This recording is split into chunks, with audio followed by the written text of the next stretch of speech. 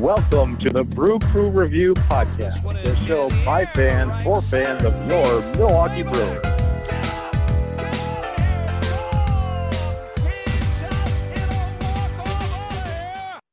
All right, welcome, Brewer fans, to the Brew Crew Review Podcast. I'm Craig, and with me today is Vince. How goes it, Vince? Going great, Craig. How are you? Well, I put right. great in quotation marks. I put great kind of in quotation marks, just so you know. Yeah, and I want to start off by first thanking all of our listeners who tune in every week or so to listen to our new podcast. And we've probably had longtime fans. Our actual show is coming up on like 20 years, which is pretty cool next year. But yeah, so I'll start by saying we do understand here at the Brew Review that being a Brewer fan is not always easy, and we know that because it's so difficult. I think we've actually had at least one, if not multiple, of our former hosts claim, been casualties of that possibly, and hopefully they'll come back into the fray. But we will say that the last 2 months has been particularly horrific ever since the season ended, and we were very optimistic on us taking our three aces and making a deep playoff run and taking a shot there. Didn't quite go as planned, and the horrific news that happened right after the season ended, the day after, that Brandon Woodruff had a shoulder injury, which is now determining surgery on, is going to miss almost all of next year, and that brought us, unfortunately, this past week, the unfortunate news, the Brewers deciding to non-tender Brandon Woodruff in his last year of arbitration eligibility, non-tender him a contract because he would have been rewarded at least about $10 million, if not more, in arbitration. And since he likely will pitch, if at all, maybe a month or two of next season, the Brewers deemed it not worthy of offering him a contract, so he is officially a free agent. And my understanding is that they explored trades, and even though they had some offers, decided not to, just out of respect for Woodruff, so he could choose where he could go, because the trade returns were supposedly negligible. So what are your thoughts on all that interaction, Vince? Yeah, I mean, two different trains of thought. My head and my heart have different thoughts, to be honest.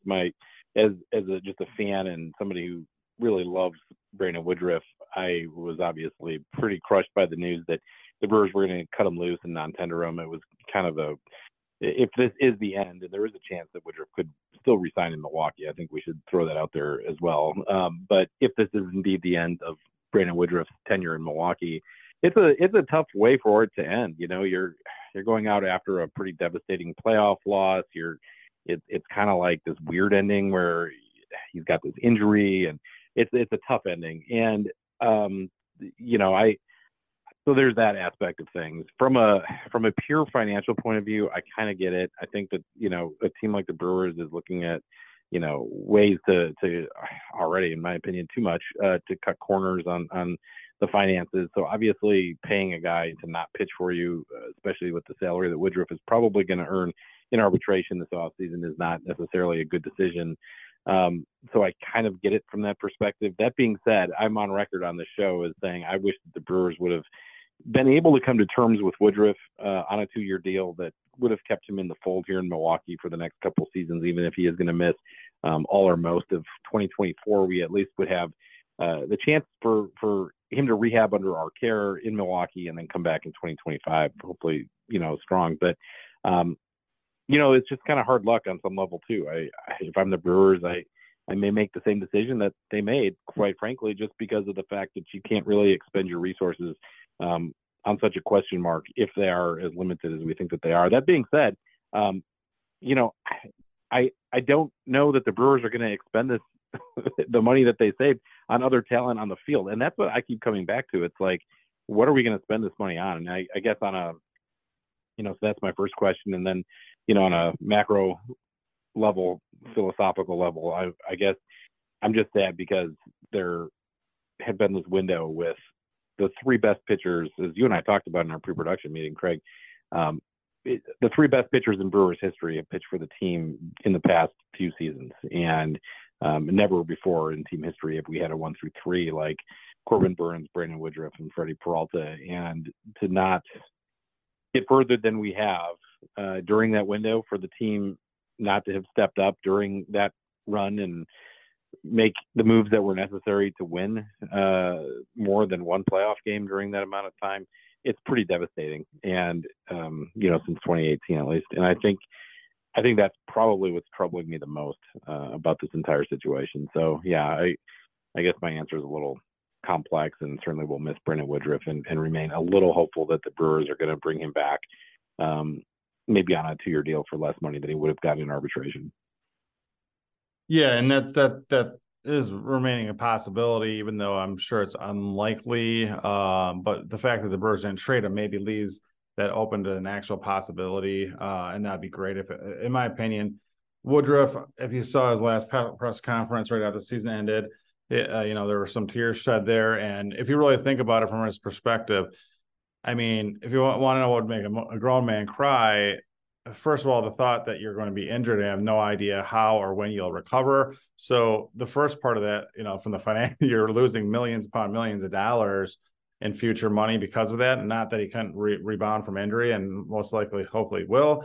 But I mean, it's really costing him lots and lots of money. And then on top of that, he probably realized that he not only was going to miss out on the Brewers playoff run this year, if there was going to be such a thing, apparently not, that he is going to miss out on all that for sure. And not only that, but most likely not being tender a contract for this year by the Brewers, that he'd be basically losing out on all his, he was drafted by the Brewers as I think a 10th rounder, came up through a lot of guys that are on the team, all of his family, friends, and everyone he's known his professional baseball life is here with Milwaukee Brewers, and it's basically knowing that he's going to have to move on from them as well, most likely. So I guess knowing all that because of the injury, that you cost yourself millions and millions of dollars and all your friends and teammates, most likely, as where he's at right now, it's kind of devastating, and it'll bring anyone to tears. So unfortunately, and hopefully it's not the case. Like, hopefully the Brewers somehow find a way to bring him back on a 2-year deal.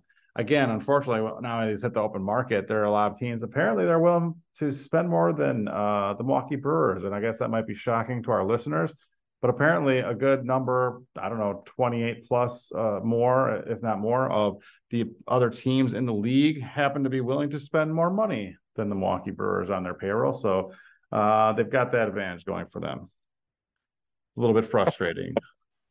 Yeah, that's not literally true, of course, but yeah, I know what you're saying. Like, our payroll is not the 29 to 30 teams, but yeah, I get what you're saying with that comment. And I share your frustration with Mark Adonasio. Again, as we talked about in the pre-production meeting, Milwaukee is not a team that doesn't have resources. We do have resources in Milwaukee, and I do think that there is an argument to be made that ownership should be spending a lot more money on this product. And, especially given the stadium deal that was accomplished recently, the public financing being a part of things, I understand the tax revenue is going to come back to benefit the state, but there is an obligation, I think, on ownership of any professional sports franchise, let alone one that receives public dollars, to invest in the quality of the product to a higher degree that the Brewers have and have shown since at least the 2018 season. So I am waiting for the Brewers to step up to the plate, literally, and make me eat my words here and spend some money on a payroll. And I'm not just saying spend money just to spend money,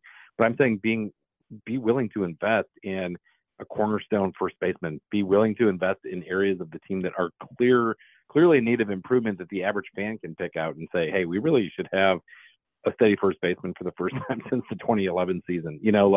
Maybe we should invest in that area of the team and quit trying to patch things together pell-mell every single offseason. And I know that it's worked to a degree in the sense that we've made the postseason, but there has been an element of smoke and mirrors to this experiment, and it's certainly ridden on the back of 3 aces at the top end of our pitching staff since 2019. And I think that's, unfortunately, you're going to see that come to an end with, at least this season, with Woodruff being out, out of either Milwaukee or at best out for most of the season. So unless the team is willing to step up, I'm very fearful of what could happen in the division, even in a time when the Brewers going into the offseason should still be the clear favorite to win the division. Yeah, no, those are some great points. And I mean, It's just frustrating. I mean, you just love as a fan for them to try to retain the guys that have come up through their system and have shown dedication. Woodruff even came out saying he wanted to sign a long-term contract with the Milwaukee Brewers. So it's almost like really frustrating that even the players that want to stay that are worthwhile possibly are pricing themselves out of our market, so to speak. And especially this circumstance might not totally apply because um, obviously signing a small market team, signing a player with a current injury to a long-term deal is more than risky. But like you said, we could have had a bridge contract or 2-year contract, and if he did bounce back in that second year or whatnot and showed, I mean, we could have a good faith contract negotiations with him. But I don't know. And then on top of that, more news has come out this week, and I think you pointed this out to us, Vince, that Corbin Burns, another member of our big three aces, who's got only 1 year arbitration eligibility left, has come out and basically said he has no plans on re-signing a long-term contract with Milwaukee Brewers after next year. So what is your take on that information? It's not surprising. We all saw how the negotiations became incredibly embittered during last year's arbitration process, and part of it is Corbin, I think, taking things very personally, and that's just how he's wired. But for the Brewers, again, I'm trying to remember the exact dollar amount, and Scotty's interns can probably get this here for us. But for the Brewers to go to arbitration with Corbin Burns for something like a couple $100,000 is what I think it was, to me, is asinine. I understand that that's a lot of money. I also understand, though, that that's not really a lot of money for a big league team. And I think that that's something that has been kind of eating away at Corbin since then. He's come in and basically said, yeah, I'm going to do my job and it's all business. But that being said, yeah, my relationship with the Brewers is soured. That was a direct quote that he made to our colleague Adam McKelvey at the beginning of spring training last year when he did finally report to camp.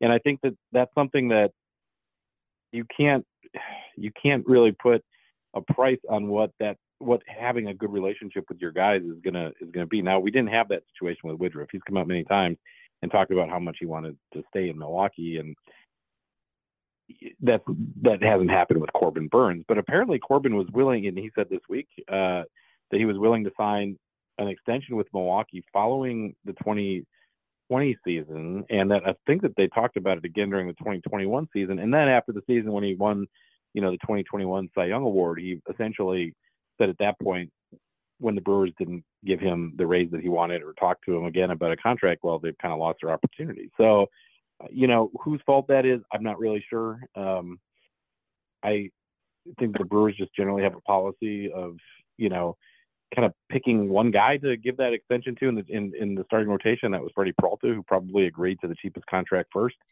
So I obviously didn't like hearing that interview with Corbin Burns today, but it wasn't a surprise. I guess I'll put it that way. All right. Yeah, no, I wasn't surprised either. And we'll talk more about what are the Brewers to do with Corbin Burns this offseason or going into the season. A lot of people speculate, well, with Woodruff being down, you can't really afford to trade Burns. But now people are saying, well, if we're going into a soft rebuild or whatever, you can't afford not to trade him. So we'll talk about that on one of our next podcasts. But for now, I wanted to go to the next piece of kind of big news since our last podcast, and that's when the Brewers actually made a trade with the New York Yankees of all teams, and they have acquired for first base / outfielder left-hand hitting Jake Bauers from the Yankees for 2 minor league outfielders, and that's Jay Savina and Brian Sanchez. Jake Bauers is 28 years old. He was originally drafted by the Padres way back in the 7th round of 2013. He was actually then traded to the Rays, where he had some success, but not much. And in fact, Arnold worked for them then, our current GM. So I think he has some affinity for Jake Bauers because he actually traded away to acquire Bauers, Will Myers, another package of players. But yeah, Jake Bauers is the centerpiece of that deal, and he just did not work out for the Rays as I'm sure they expected. And here we are a number of years later. In fact, that trade happened in 2015. 2014. So almost 10 years later, we're sitting here, and Matt Arnold, even though Jake Bauers is currently only going to be 29 next season, really I mean, he went and acquired him, and he gave up two decent outfield prospects to do so. And to me, it's a little bit of a head scratcher. What is your take on this move? I don't mind it as much as you in terms of Bauer himself. Like, to me, it's just a depth piece, though. It's nothing to be terribly excited about. I will say I will be incredibly disappointed and and upset if the Brewers' plan is to go into 2024 with him as our starting first baseman. Like, that is absolutely inexcusable. Yeah, no, and again, we've got the DH of first base spot. There's outfield spots. I mean, he's going to be a part of our 20-man roster after this trade, no doubt. And obviously, this means Rowdy Tellez's days as a Brewer are over, most likely. And yeah. Yeah, we kind of knew that was coming. We had heard and we reported some information from our anonymous source, Tom Carter, Craig, if you remember that conversation. Oh, yeah, that TC. Tom had this, and he said that Rowdy had actually approached the Brewers and wanted a contract extension, and had asked to be, that he said that he would work with the team on negotiating that extension, and he was told absolutely not. So the Brewers had zero interest in bringing back Rowdy Tellez, and that was probably indicated, I should say, during the playoffs when he was left off the postseason roster as well. Yeah, and he was non-tendered by the Brewers. Not yeah, he was officially non-tendered this week for the Brewers too. So I just don't understand the move. I mean, it's the same MO from this front office, previously led by GM David Stearns, and also his underling now is GM Matt Arnold. Really just diving in that bargain bin and hope, for the corner infielders, I should say, and trying to get bargain bat. I mean, he's actually eligible for his first season of arbitration, so we'd have control of him over 3 years. But like I said, he's already going to be 29. He's just not hit well at the major league level. He does not profile, his bat does not profile that well for a first baseman at today's level. And again, if he's a depth piece, that's fine. I feel like we gave up too much for just a depth piece then. But anyway, it is what it is. He's now a Milwaukee Brewer, so welcome Jake Bauers. And again, he is. We'll hope for the best. There could be a breakout if you try to stay optimistic. Hey, there's still a breakout. But I saw the same thing with some of these other players we acquired, like Tellez, like Ryan Healy, like I could probably host, even, John Singleton, who, we've, whatever. I mean, it's just, you could probably list off the last 10 acquisitions the Brewers have had on the corner infielder, and they're all the same type of player. Someone that really never has been and most likely never will be. And unfortunately for Jake Bauers, that's the same thing. I hope I'm wrong, but that's my take on that. Yeah, and just as a quick overview, had Scotty's interns hand me some numbers here. Last year, Bauers hit 202, 279 for his batting average, 279 OBP, 95 strikeouts with 27 walks, 12 home runs, and 30 RBIs, and a grand total of 242 at bats, 84 games for the Yankees. Coming up through the minor leagues, Jake Bauer was known as someone with really, really good plate discipline. I mean, I think coming up, he was compared to Joey Votto in that aspect or whatever. And unfortunately, although he can take a walk and has good strike zone judgment, he's A, not a good hitter, and B, has limited power. But actually, Craig, those numbers, just looking at him here, he's had more than double strikeouts to walks every season, and in some cases, those numbers have been incredibly skewed. So yeah, it's he's never been able to get less than, he's got double the amount of strikeouts in every single season of his career, it looks like. With the exception of his year where he had 104 strikeouts and 54 walks. So just a little short of that mark. So, I mean, to me, I'm sure that the Yankees had little interest in tendering him a contract, even a roster spot. So for them to get what they got for him is kind of ridiculous to me. I was a huge fan of Jay Savina as a prospect. Granted, he's further down the minor leagues, but I felt that he had a ceiling, a pretty high ceiling, that he could be an everyday outfielder at some point. And so that's, whatever, I guess. So again, it just also, what upsets me about it is the fact that it just shows me we're not going to go for and we're not going to be paying for even a veteran or anyone of quality to play first base for us going forward in the 23, 24 offseason coming up here.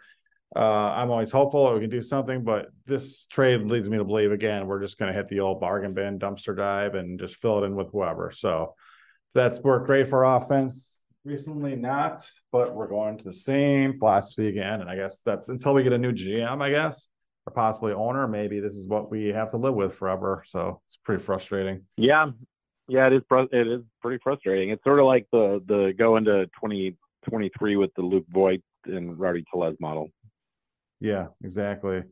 Like Yep, next the John time, Singleton to back. we'll have our interns John Singleton to back it up.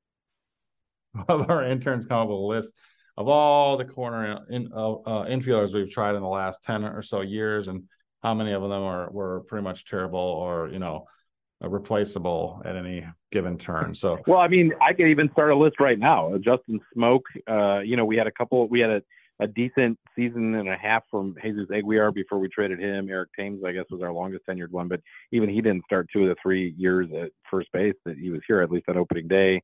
Juan Chris Francisco, Carter even could be in Chris that mix. Carter, Adam Lynn, Travis Ishikawa.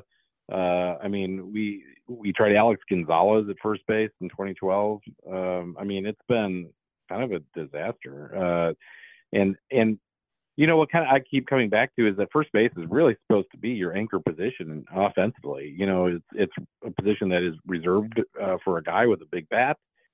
Defense obviously matters at first base, but you kind of look offense first at that position, I would say. And for the Brewers to kind of settle on this cast of characters and guys from other teams that never really were going to pan out, and it was known that they weren't going to pan out. I think that that's the bigger problem. And you've had some flashes in the pan. And Eric Thames, to his credit, was not just a flash in the pan. He was pretty good for us for, I think, 2 seasons. That being said, he was still a bargain basement type of guy that the Brewers brought in on a lottery ticket after some good seasons overseas. And he was only in Milwaukee because he wasn't that expensive. And, at some point, Mark Adonasio and ownership is going to have to decide, hey, we also have to prioritize getting some offense on this team. And we've seen it kill us in the playoffs. It's just like clockwork.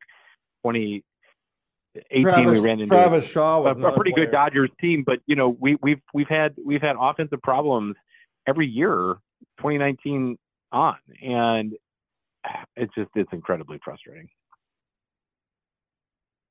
No, it is. It's just, here we go again. So buckle up for another 2024 season of mediocre first base, third base / DH production offensively from Milwaukee Brewers, unless things, maybe we'll just go gangbusters and make some more trades and awesome trade and signings this offseason, but I'm not holding my breath. So yeah, and I say all this with the caveat that Bauers, if he's just a bench piece, I'm fine with that. To me, that's fine. But it's my take on this is not so much anti-Bauers. I'm very non-excited about Bauers. But again, if he's just a bench piece and sort of in the mix to a bench picture, that's fine. But we still, I think, absolutely 100% need to go out and get an actual first baseman for this team. Could not agree more. So, all right. Well, thanks for tuning in, listeners. I'm just gonna have to wrap it up for this episode. Hopefully we'll have some more exciting hot news coming for you soon, but hopefully everyone enjoys their Thanksgiving and with the holidays coming up. Really quick, Craig, too, before we get off here, let me just remind our listeners, give us a follow on Twitter, BrewCrewReview1. I know that we've got a poll up there about the 2024 Baseball Hall of Fame class. Would love to hear your opinion on who should be inducted. There are 2 former Brewers on the ballot, including Milwaukee favorite Gary Sheffield and Francisco K. Rodriguez. And you can also send your questions to Scott at BrewCrewReviewPodcasts with an S.com, and he will, I'm sure, get to those at some point very soon on one of our future shows. Awesome. All right. Thank you, Scott's interns. Thanks, Vince. And thanks, listeners. And I guess stay classy, Brewers front office, and go Brewers. Go Brewers. Thanks, Chad. Thanks, Scotty.